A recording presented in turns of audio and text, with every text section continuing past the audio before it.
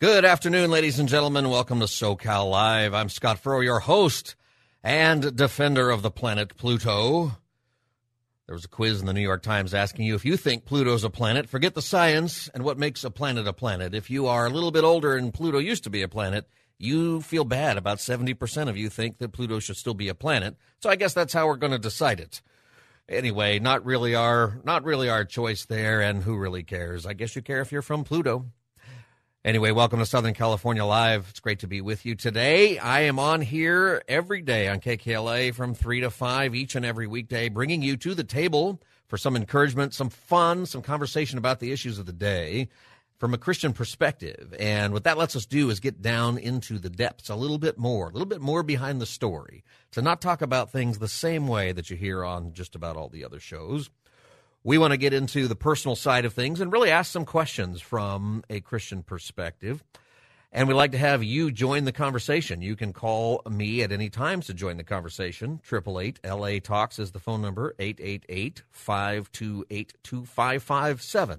That's 888-528-2557. I encourage you to put that right into your phone. That way, when you feel like, I got to talk about this, you already have the number. It's already there. And if I say it too fast, it doesn't matter. All you got to do is say hello to your phone, or however you'd call it from your phone, with your voice, and there you go. You've got it. You can also email me at socallive@kkla.com. I know that a lot of you are at work or unable to have a phone conversation, but you want to join the conversation. So email me, socallive@kkla.com. This hour, there's lots of different things we can talk about. And lots of horrific stuff going on in Ukraine, lots of tension and concern about what Putin's next move might be. And I'm monitoring all of that, so we can jump right to it if we need to do it. But and we may get to some of that on today's show. But one of the big stories today, and we'll talk about this hour, is the beginning of confirmation hearings for our new Supreme Court nominee, Ketanji Brown Jackson, who will be on the Supreme Court. I think it's fair to say that unless something crazy happens, that's going to happen. And I wanted to talk about that from a few different perspectives today, really just one perspective, but to kind of go into it. I realize that, we have a Democratic president. If you're a Democrat and you voted for Joe Biden, then this is something that you are more likely excited about from the standpoint of the point of view that you have as far as how the Supreme Court decides things. And this selection will not change the makeup of the Supreme Court. It's not going to be as wild and crazy as what we've seen more recently, where the court moved from kind of conservative to a lot more conservative. So I don't think this is going to be as contentious as some people say. There's some people trying to make something out of it, try to make something contentious, but there's a lot of politics that has nothing to do with her. It has to do with the election coming up this year and what's being formulated. I'll talk about that in a minute. And I wanted to talk about her and just get into who she is a little bit, and also make some comments maybe about her faith. And I think she has a different background in some respects than most of the other picks have. She's Protestant. She used to work on the board for a Baptist school. Did you know that? And that's, in fact, one of the things from the left that she, in previous hearings, has had some problems with. They're asking her why she's served with Baptist schools that have biblically appropriate statements of faith. And her answer's been a little wishy-washy on that. But I think that, it's an interesting pick. I don't think now I could be completely wrong. You never know with Supreme Court justices. She could be as left as anybody on there, but she also may not be as left as some of you on the left would like her to be. And, she might be, she's probably not going to come across as a secret conservative. She's not going to be, one of these Supreme Court justices like Dale Souter, who turns out to be more on the other side than what people expect. But there are some things that I think are really good about this nominee. Now, there's some things that I don't agree with. We don't really know what her opinion is about issues like abortion. She hasn't really written a decision about that specifically. She's been involved in a couple of cases where that subject is there, but what she was writing about are more technicalities.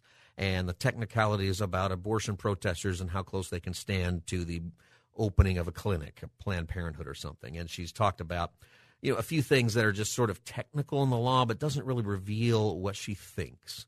So we don't know. My opinion is Joe Biden's not picking somebody who is pro-life or leans pro-life or might accidentally say she's pro-life. That's probably the one question that is asked as far as this goes.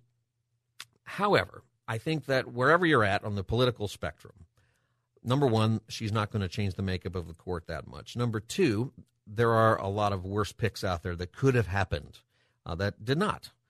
And so I want to talk about that today. You can join the conversation at any time, 888-LA-TALKS, 888-528-2557. And, of course, all of this is we don't really know. You know, the interesting thing about Supreme Court justices is that in many ways you don't know how they're going to rule because you don't know what cases they might see.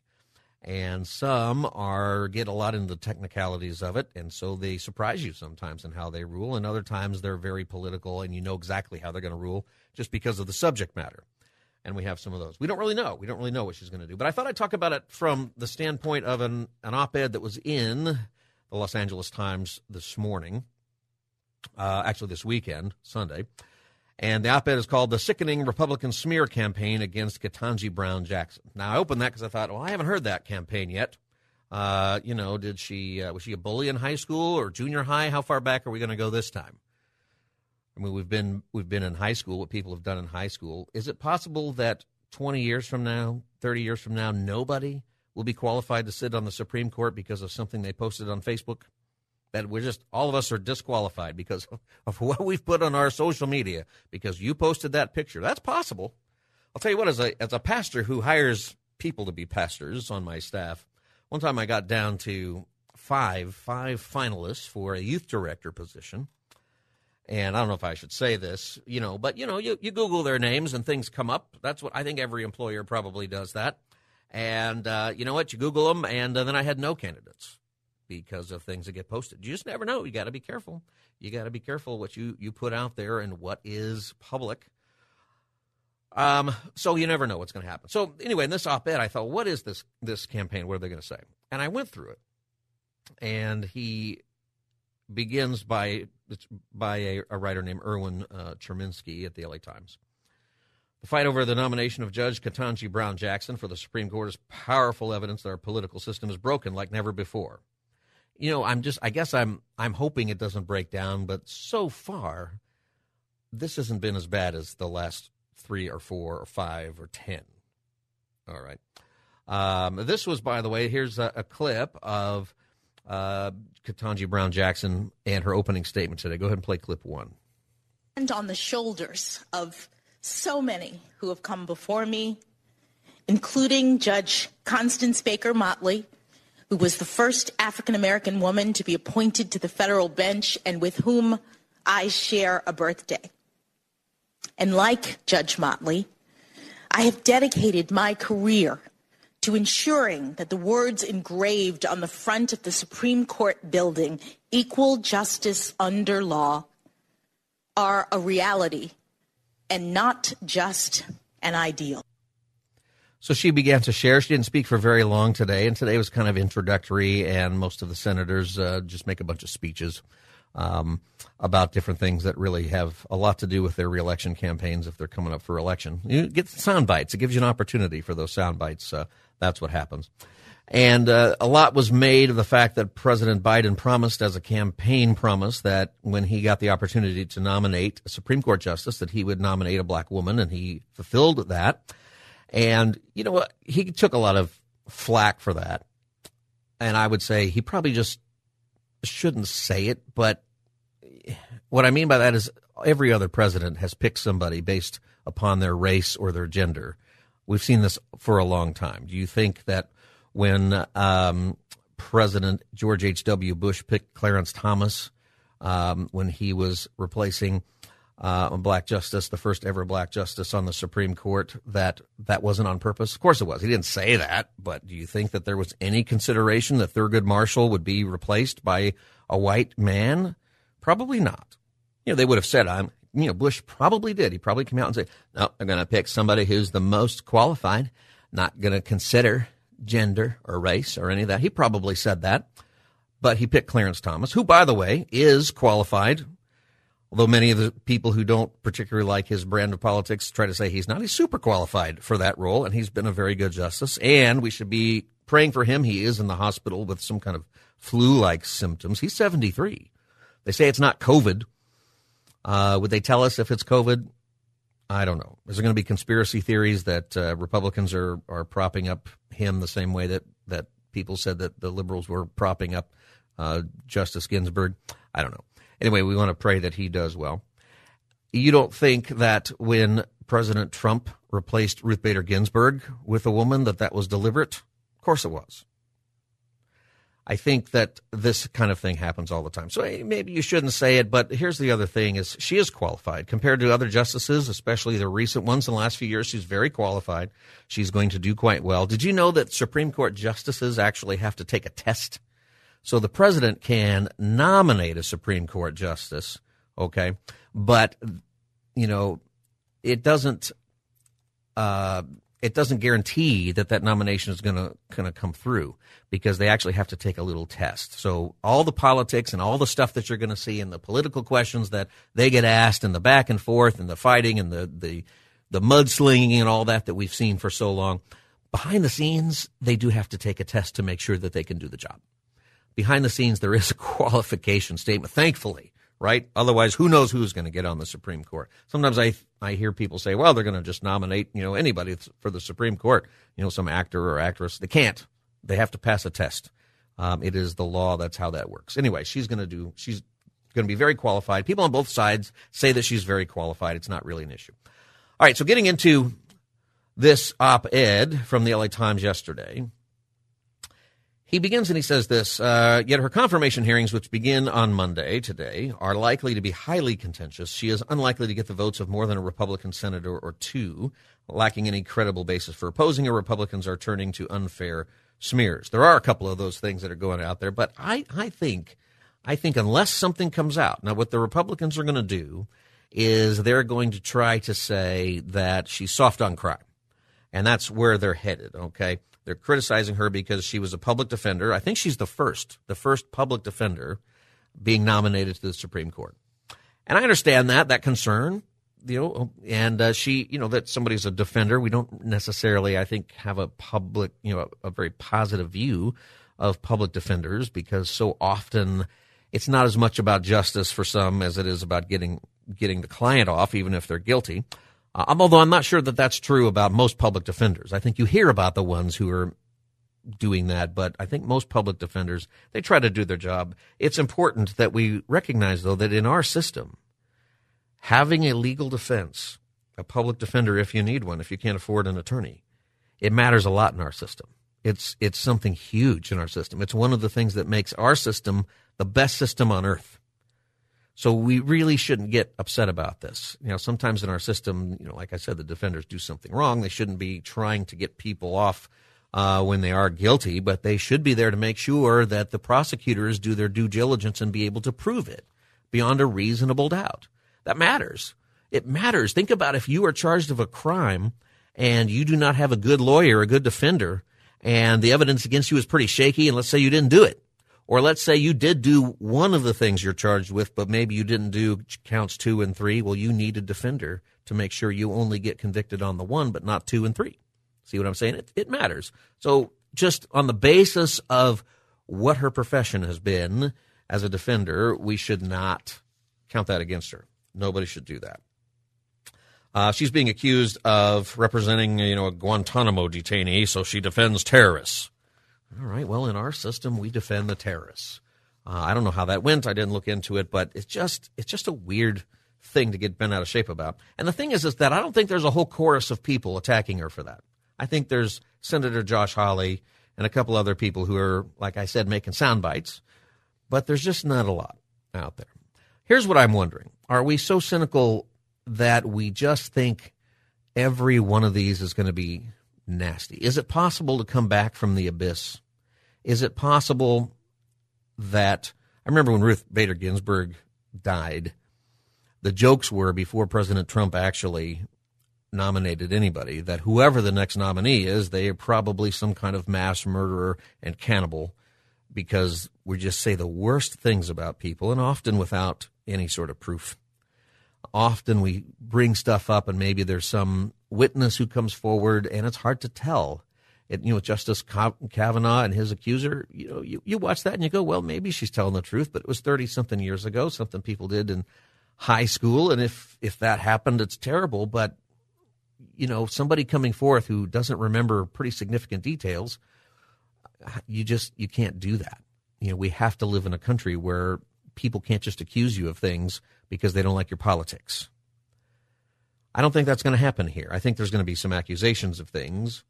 Somebody from the Republican National Committee said that Jackson has a, quote, pattern of advocating for terrorists and child predators. What other criminals has Ketanji Brown Jackson been an advocate for? And Senate Minority Leader Mitch McConnell said her supporters look at her resume and deduce a special empathy for criminals. You know what that's about? That's about every single Republican argument against the Democrats coming up in this year's election. Every single Republican running in the United States this year is going to attack the Democrat on being soft on crime. You know why? Because there's been a bunch of Democrats, high-profile ones, who are very soft on crime, and we have terrible crime happening. That's the politics of it. And there's a legitimate hook in that not every Democrat running, not even most of them, are, quote, soft on crime, at least as far as their record goes, or maybe they don't have a lot to do with it. But a lot of them have been. A lot of them have supported policies that are showing to have not worked and have increased the crime. What's happening in our cities, especially out here in California, all of our big cities, is pretty terrible. People just breaking into retail stores and just taking stuff and just leaving and not being able to be prosecuted about it. So it's a political issue, and the Republicans and the politics of this are going to try to find a place where they can pin that on her. And that would be the only way that she doesn't get confirmed. However, the Republicans are also political enough to know that if they do that to her, then Biden's just going to pick somebody else, and that other candidate may not be as acceptable as Ketanji Brown Jackson is to them. Are you following me with the politics? I just kind of want to get us underneath a lot of what's being said, because a lot of what we're going to hear in these hearings have nothing to do with her or her confirmation process. It has to do with commercials that are coming up this summer and this fall. Are you with me? That's what's going on. You can join our conversation here, 888-LA-TALKS, 888-528-2557. And I think as believers, it's important that we get underneath and we kind of understand what's happening and that we understand both sides do this. It has been the thing about this op-ed that's kind of shocking to me is how this writer is talking about how terrible it is already, and it's nothing like the Kavanaugh confirmation, where he was accused. In fact, he writes that Brett Kavanaugh faced serious allegations of sexual assault from Christine Blasey Ford. How serious were there? I mean, they're serious. It's a serious accusation. I don't mean to say that, and maybe she's telling the truth, but something that happened 30 years ago is pretty rough. Or Amy Coney Barrett's confirmation was rammed through, this is what he says, in less than 6 weeks after Justice Ginsburg died. That's true. But then he says even though the same Republicans refused to allow a vote on Merrick Garland, President Obama's nominee to replace Scalia, on the grounds that the Senate should not consider a nominee in a presidential election year. That's not exactly what they said. Clearly, Mitch McConnell was manipulating the system, and it worked, by the way. They denied President, politically it worked. Not saying it was the right thing to do, but it worked. They denied Merrick Garland's seat in the court. President Trump wins and got to nominate his own guy. What actually was true, though, is they said this isn't done when we know we're going to change presidents. So no matter what, in the 2016 election, we were going to have a brand new president. And Mitch McConnell's argument was, well, if we're going to have a new president, then we should let that president have his pick. That had been done maybe once before, and this was different. The Amy Coney Barrett one was different because we didn't know for sure that there would be a new president. Trump was running for re-election. So it's a technicality, but what he says here in this article is not exactly true. And then he just talks about this being a toxic mess. I think it is a toxic mess, but I don't think we're going to see it as harsh this time. The biggest reason, honestly, is because it doesn't change the liberal-conservative makeup of the court. I think that it might tilt a little more to the right or a little more to the left, depending on how she actually decides cases. But I don't think this is going to be that harsh. We're going to see a lot of yelling about crime in America because crime is terrible, and they're going to try to pin it on her, and by them, a few people in that committee. But unless something comes out, unless she's written something or unless she's advocated for some of these policies that our district attorney and district attorneys in some of our states have been supporting, the idea that we don't want to prosecute people, essentially, and especially for violent crimes or large theft. Unless she's got something that puts her in that camp, none of that's going to fly. All of it's going to happen there because you can use it later in your campaign ad that says, "See, I'm tough on crime. Look at what I said to her." That's what this is about. I hate to say it. That's how politics works. It's very much about the soundbite. It's very much about thinking about the next election, and often people are tied up in that. When we get back in just a couple of moments here, I want to talk about her faith a little bit. I've been looking into what does she believe. For me as a believer, there's left and right, and there are things that I'm going to have differences of opinion of with people, and you are too, based upon their philosophy of how to be a judge. Are they an originalist? Are they a constructionalist? What are their different views on those things? I care about that, and I care about, lots of different positions they might have on certain things, but I also care about their faith. Where are they coming from? Do they believe in God? Do they, and if they do, what God do they believe in? How do they approach their faith? Where are they coming from? I think that's a really good thing. We don't know everything. We might learn some things this week in these hearings, but I have some ideas. I'll share those with you here in just a moment. You're welcome to join the conversation here on SoCal Live. I'm Scott Furrow, your host. You can join the conversation by calling 888-LA-TALKS. 888-528-2557 is the number. You're listening to your Monday edition of SoCal Live. I'll be back in just a few moments. Do not go away.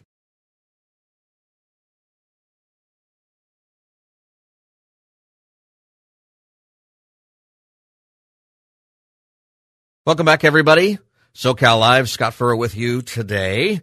This fine Monday. We're really glad to have you with us today. We're talking about Supreme Court Justice nominee Ketanji Brown Jackson, and her hearings began today. And one of the points I was making before the break is I don't think it's going to be as contentious as what we've seen recently. I really don't. I think a big reason for that simply is because it doesn't change the political makeup of the court. I think that's part of it. And that usually happens. It's certainly not going to be anything like Amy Coney Barrett or Brett Kavanaugh's hearings, which were just a mess and, just super, super negative. I think there'll be some people who try and who go there, but like I said, I think it has something to do with her, with the campaign that's coming about crime. So they're going to try to make her look like she's soft on crime, but a lot of that's going to have to do with political candidates and political commercials are going to run this fall, because that's going to be a huge thing for Republicans. I think Republicans probably win big on the crime issue, maybe as much as gas prices or anything else. Who knows? Politics is very, very odd. All that could be completely upside down by the time you get to October, November. But I think that's what it has to do with. But I wanted us to take a little bit of time and think about her faith. Where's she coming from? Have you thought about this before? I think it doesn't matter in the long term, in a sense of the decisions that she makes and what she puts down on paper, her ethnicity and those kinds of things, because, what you write down and how you deal with the law, your personal experience certainly has something to do with that. I don't mean that. But I mean that 100 years from now, there will likely be a whole lot of other African-American women who've been on the court and people from all kinds of backgrounds. Right now, I think it does matter, though. I think that for a lot of you, it's a huge deal. And I think it truly matters. It'll matter in the way she approaches things, her background on the court, and how she approaches the law and her experience. You can't help but do that, no matter who you are. But I think it also matters symbolically for little black girls who are living here and wondering, what am I able to accomplish? And people really of any background can look and go, you know what, in America, I can accomplish anything. As hard as it is, as many obstacles as there are, as much as there is racism and things to overcome, it matters. When President Obama won, it mattered. It mattered a lot. And it said something great about our country, whether you voted for him or not, whether you agree with his policies or not. The fact that our country would elect as its leader any ethnic minority, that doesn't happen very often anywhere in world history. that typically doesn't happen. That's something amazing about the United States, that we would do that. And these things matter. It encourages us. It's something that's still super great about our country. So I think that it matters. I've thought to myself, what I would like to see as far as a nominee to the Supreme Court goes one day is a Protestant. She's a Protestant. But I'd also like to see somebody who is more of an evangelical and not somebody who went to an Ivy League school. She went to Harvard, and everybody on the Supreme Court went to either Yale or Harvard, or Amy Coney Barrett went to Notre Dame. Everybody's Ivy League. Everybody almost who served on that Supreme Court is always Ivy League, same group of schools, which means in some way they all have the same way of thinking. And I think that there's other backgrounds, too, that it would be nice if people were able to get to that level. But don't toss out, just in the name of, she needs to make good decisions and we should care a lot about what she puts down on paper whenever she's the deciding vote. It certainly matters what she believes and how she makes those decisions. All of those have a long-term effect. But it's a great thing that an African-American woman can get to the place in this country where she can be on the Supreme Court, where that was totally impossible not too long ago. And even if you don't agree with where she's coming from, and I'll probably have a whole lot of disagreements ultimately, I think it's great. That part is great. Everybody's made in the image of God. And when we get to heaven, we're all going to be sitting there together at the banquet feast of the Lamb, and for all eternity. I think it's a good thing. So where's she coming from as in her faith? Well, ABC News has been digging into this. It's interesting because her faith, if there is an issue from people on the left, it might be her faith. There's some things that make some people uncomfortable. And the fact is that she is a Protestant and that she used to serve on the board of the Montrose Christian School, which the school's out of business now, actually. But back in the day, it was a Baptist-affiliated school. And she served on that board, and she's had a lot to say about her faith, apparently, over time. I couldn't find this a little while ago, so ABC News has dug through it. When she was a freshman at Harvard, this article from ABC says she broke down in tears in the university library steps, overcome by homesickness and seeking the Lord. She said, even in my loneliness, I thank God for the opportunity he'd given me, for the firm foundation he had provided, and also how far I had come. Later on, she was on a private Baptist-affiliated high school in Rockville, Maryland, where she served on the advisory board. And in the speech that she gave, a commencement speech that she gave to that school, she said the Bible is filled with people who, through faith, were able to see beyond the present to a world of hope and glory. She said, according to a copy of that speech, she said, God knows what lies ahead of each of us. The best that you can do as you look forward is to take the long view. And I look at that. I think that's kind of an interesting view. I think that she writes later that I do know that one can only come this far by faith, she said in an interview last month. I don't know how deep into her faith she's getting. So when she was questioned about this before the Congress for her last appointment, she did back off a little bit from what that school teaches, because that Baptist school where she sat on the board, where she spoke at, has some very conservative views. The statement of faith at that school was kind of your standard Southern Baptist faith and message statement. I'm not a Southern Baptist, actually, but if you are, you deal with that kind of statement all the time. And it says, Baptists, we don't have creeds, right? We just have these statements, and some people turn them into creeds and all kinds of things. But it says that all people are created equal. And it expresses the biblical doctrine of the sanctity of all people, whatever their gender or ethnicity. That statement of faith that she signed off on says, Genesis 1:27, male and female, he created them. We are each loved fully and unconditionally by the God who is love, 1 John 4:8. As St. Augustine noted, this is reading from the statement of faith from the school she was at, God loves each of us as if they were only one of us. And we are each welcomed into the family of God. There is, and then it quotes Galatians 3:28, there is neither Jew nor Greek, there is neither slave nor free, there is no male or female, and you are one in Christ Jesus, Galatians 3:28. That says a lot, that this is her background. And as I'm getting into this, I think this is a way that we know how to pray. I think for a lot of our leaders, we're not really sure where their foundations are when it comes to faith. President Biden has a Catholic background, but I don't know is he Catholic because he attends Mass? Was he confirmed? I suppose he probably was. Does he have any theological understanding at all of Christianity? You never know. There's lots of people who go to church, or they went to church, or they were baptized, but they don't know anything. I have no idea. Most of our presidents and Supreme Court justices have claimed to be Christian or Jewish. And the Christian ones, some of them have had a lot more to say about the faith. Others, we're not really sure if they really believe that or if they're just checking a box. We don't know. I find it interesting with this nominee that we at least have some things that we can look at. And it teaches us, I think, how we can pray for her. You're listening to Southern California Live. You can join the conversation. Any comments you have about our Supreme Court justice pick or the process, how this works, 888-528-2557. You can share your thoughts. Join our conversation today. 888-LA-TALKS is that number, 888-528-2557. You can also send an email to socallive@kkla.com.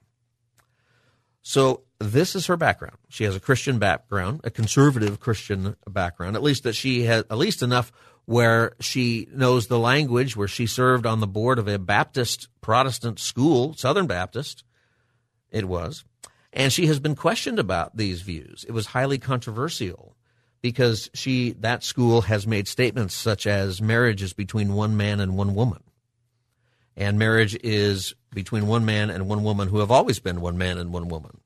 That's something that she signed off on. Now, she hedged in an interview in front of the Senate a couple of years ago.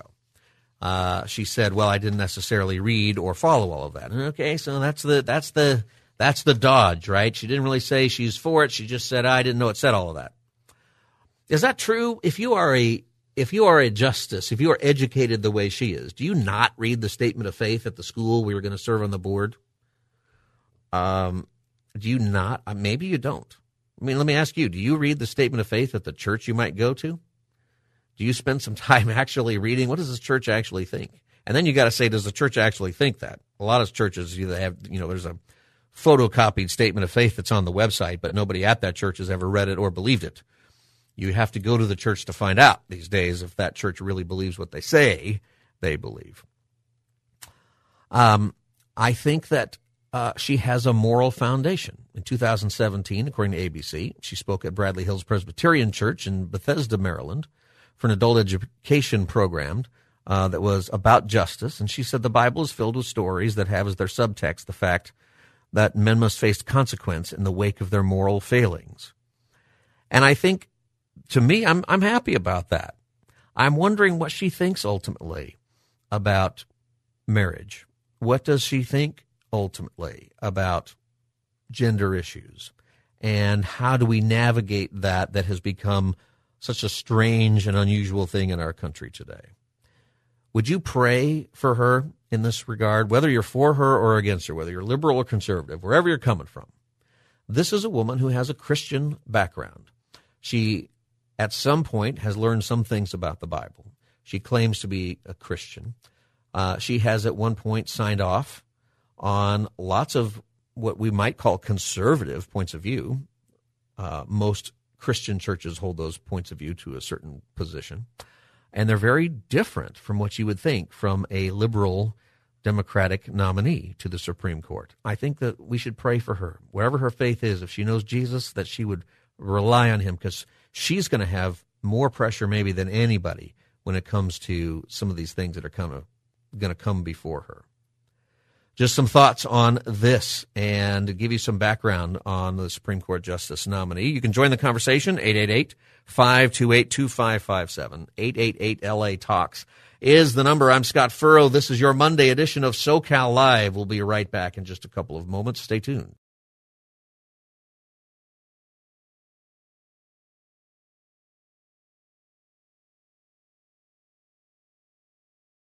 SoCal Live. Welcome to our Monday edition. If you're just joining us, if you've been with us the whole hour, we're so glad to have you for this whole time. Scott Furrow with you today, and we're talking about President Biden's Supreme Court nominee, Ketanji Brown Jackson, who began her confirmation hearings today. And we're getting into her faith a little bit.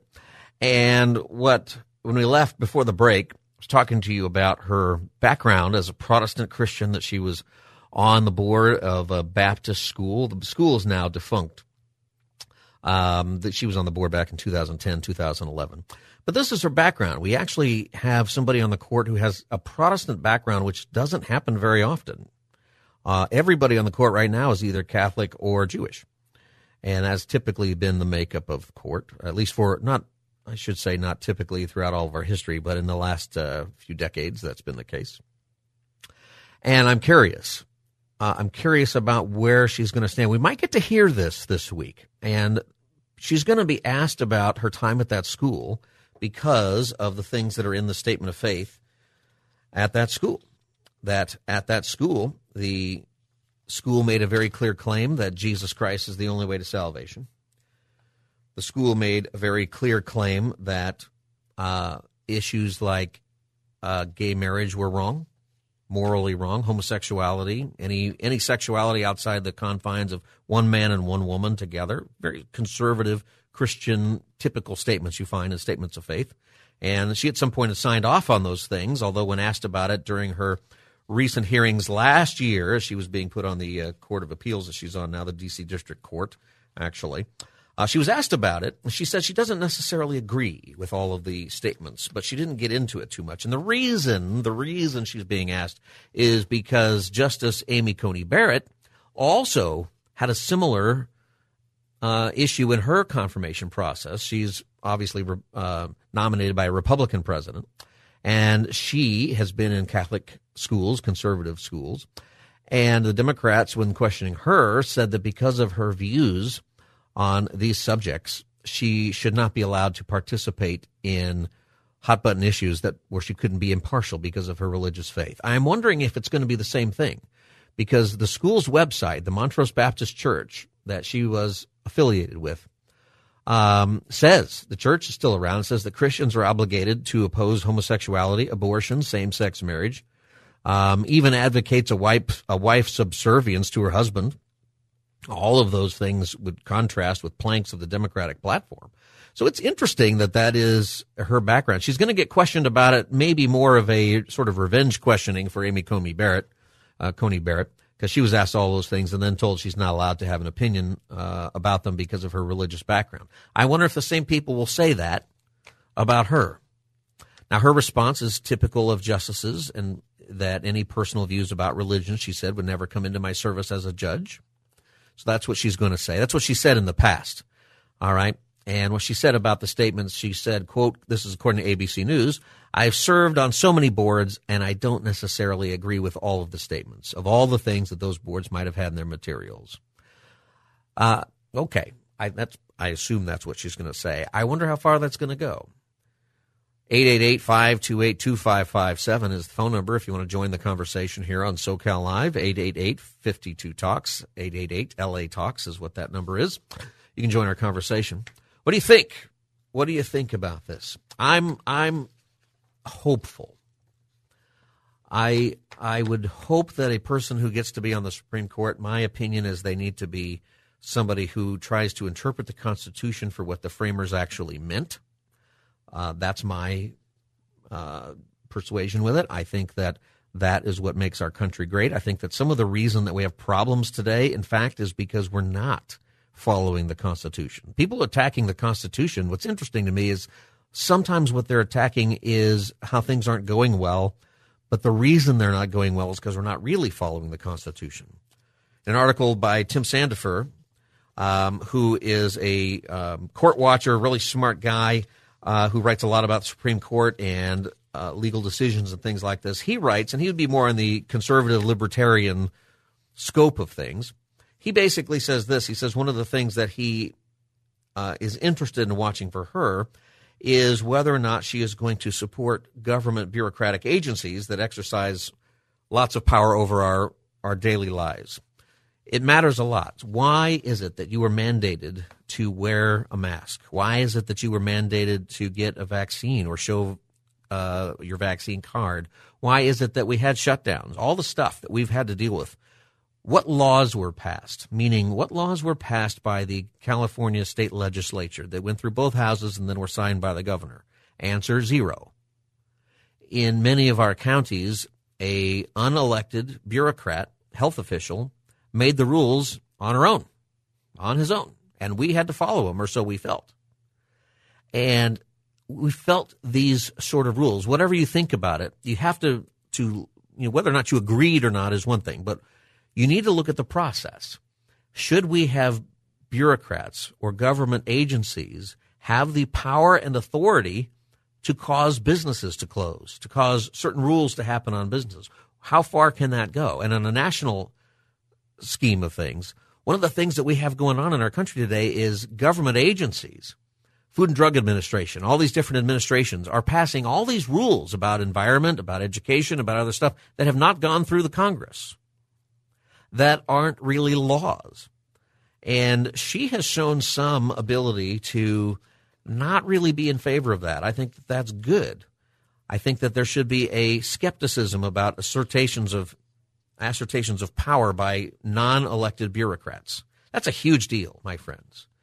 It really matters. If you're worried about your freedoms in this country, if you are worried about, in the last couple of years especially, about how decisions are getting made and who has the power to make them, this matters.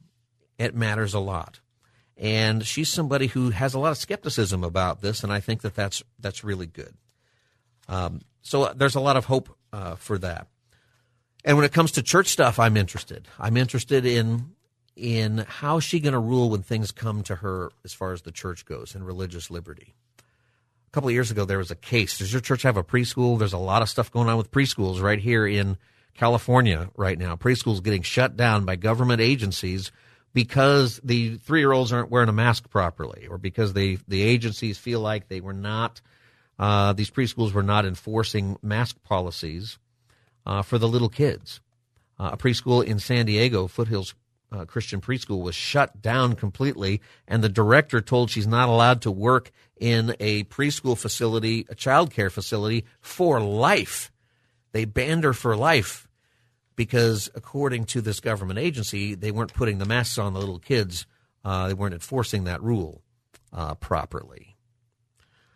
This is whatever you think about, whether you think kids should wear masks or not, I want you to just think about what it means that unelected officials get to make rules of that magnitude for your career, for your life. One of my hopes for the court and for our country is that we stop doing that. Remember when President Biden had all that big stack of executive orders on his desk when he first became president, and he basically just undid a whole lot of Trump decisions? The reason he was able to do that is because Trump was able to make those decisions by executive order, but it didn't go through the Congress. It wasn't some law, and so the next president can come along and just reverse it just as fast as the previous president did it. Donald Trump did that to a lot of things that President Obama did. His first day in office, first week in office, whole bunch of executive orders reversing decisions made by President Obama. The one thing that President Trump could not reverse that President Obama did, at least from the standpoint of just making a decision, is Obamacare. And Obamacare was sort of defunded, and in some ways it's torn apart legislatively. But President Trump couldn't just walk in and do that. You know why?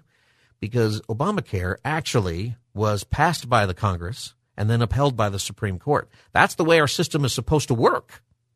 And whether you agree or not is one thing, but that's the way our system is supposed to work.